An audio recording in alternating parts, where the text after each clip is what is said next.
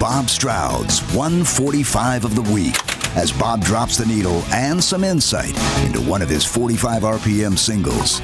Now, here's Bob Stroud. Thank you, Steve Downs. Hi, it is Bob Stroud here with my 145 of the week.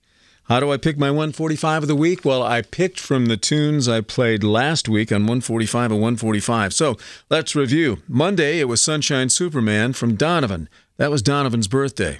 Tuesday, Spill the Wine, Eric Burdon and War. That was Eric Burdon's birthday. Wednesday, In the Midnight Hour, Wilson Pickett. Pickett, Wilson. Pickett recorded that song on that date in 1965. Thursday, Whammer Jammer, J. Giles Band. That's the birthday of Richard Salwitz, or Magic Dick, if you will, the harmonicat in the J. Giles Band. And Friday, I Feel Free, Cream, on Jack Bruce's birthday. So for my 145 of the week, this time I went with Sunshine Superman by Donovan.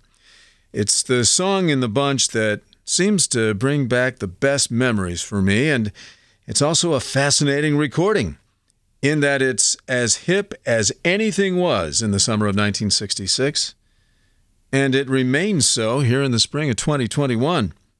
Song was recorded in December of 1965, which makes it even kind of hipper, but not released until 7 months later, as Donovan's record label was suing him as he was getting set to leave the label for a more lucrative deal with CBS. Anyway, the song was written about his love interest at the time, one Linda Lawrence. She had just come out of a relationship with the Rolling Stones' Brian Jones. Not sure she wanted to be under the hot lights again. As the girlfriend of a rock star, she broke it off, and Donovan responded with this song. One has to be of superhuman power to endure the breakup of a relationship, hence the name Superman.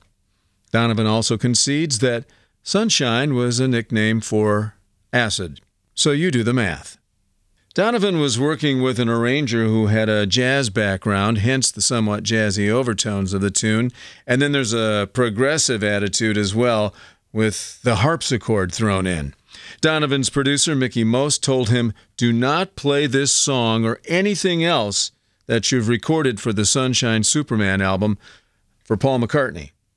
He knew McCartney was likely to take a musical idea or two and then put his spin on it for a Beatles tune.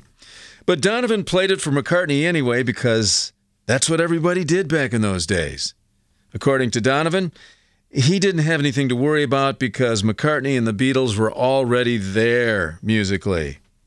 Story goes that originally Donovan had subtitled Sunshine Superman as For Paul and John.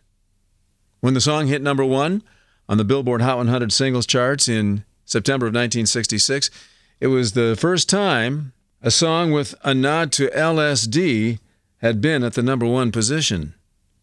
Indeed, a new era had arrived. And that's my 145 of the week. Thanks for tuning by. Until next time, stay safe.